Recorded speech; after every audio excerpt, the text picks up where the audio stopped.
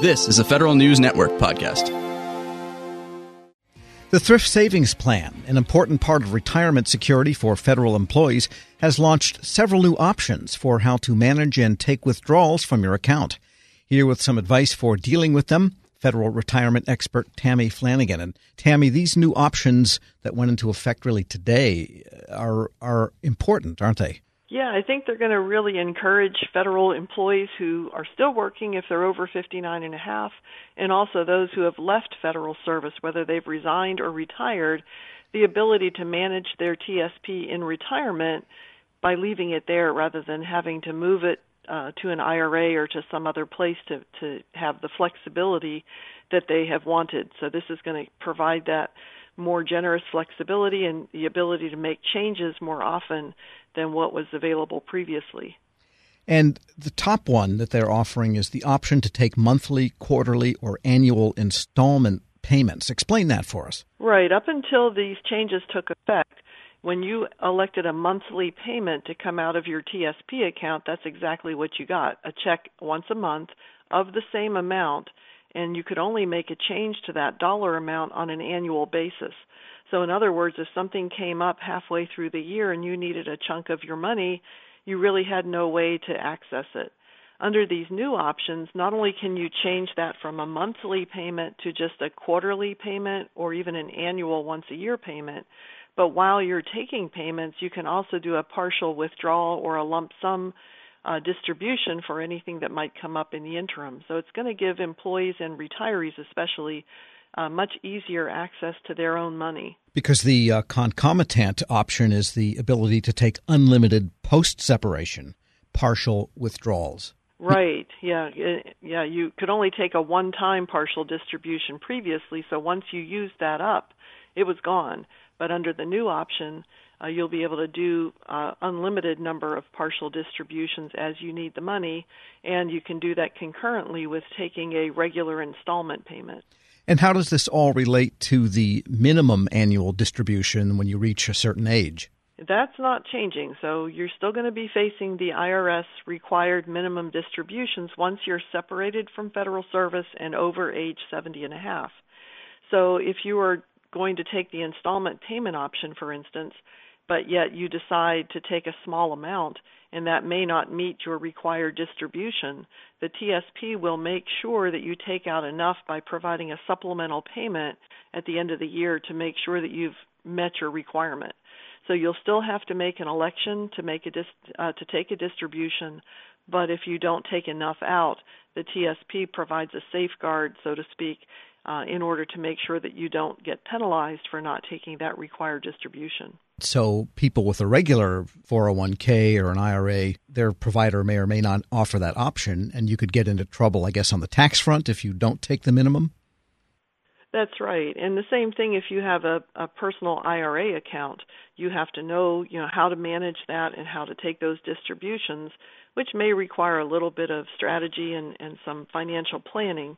So in this respect, the TSP takes some of that guesswork out of it and helps calculate that for you and make sure you meet that requirement.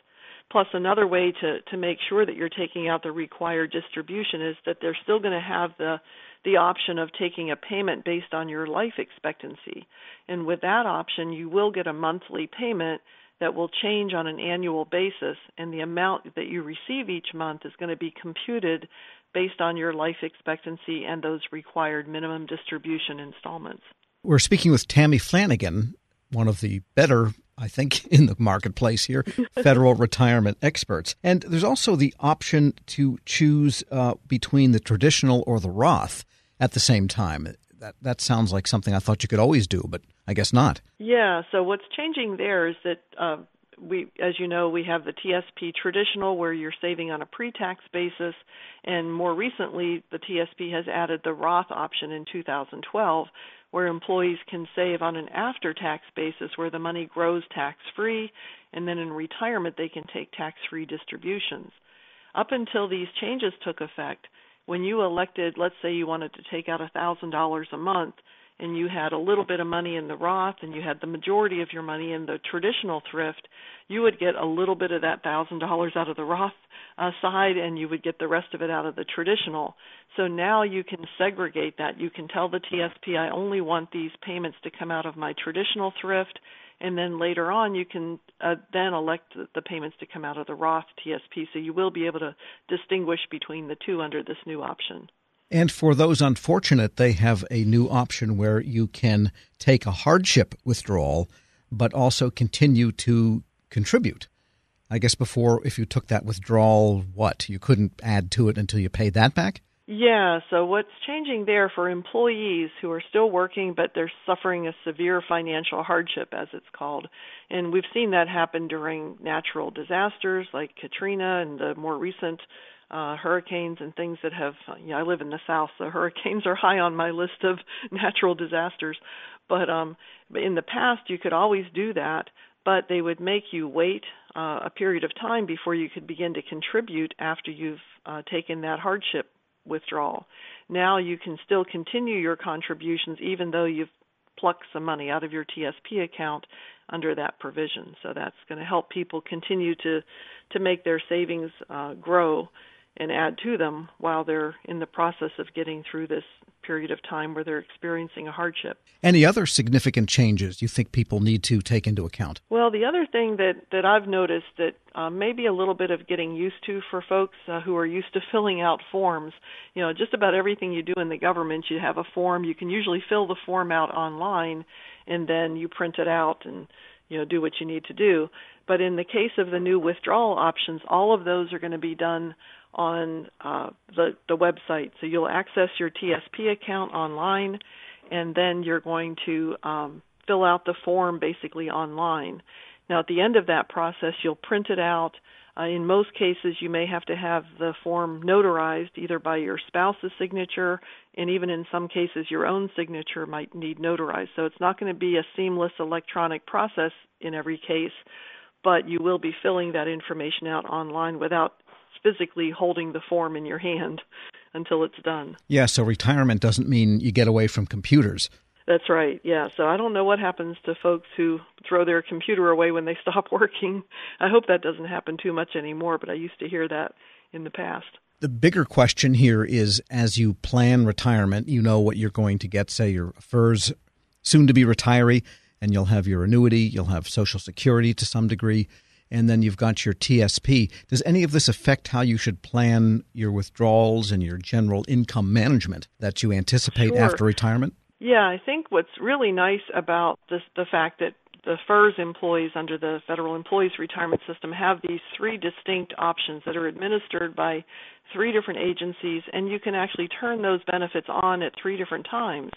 So, for instance, someone might retire under FERS, take their government pension immediately, and maybe they're going to continue working in the private sector, so they don't necessarily have to start withdrawing from their TSP account or even taking Social Security payments yet. And then another strategy that some people have been using is that they will take larger payments from their savings and delay their Social Security payments until they're older and can take advantage of delayed credits when it comes to Social Security payments. You need to really look at these and not just say, well, that's nice that they're out there, but you really have to consider them and put them in context of your own situation. Right. And the other thing, too, is that for employees who are trying to figure out, how long is my money going to last, I want to make sure I'm not taking out too much initially, and I want to look at all the different options that are available. There are some tools on tsp.gov.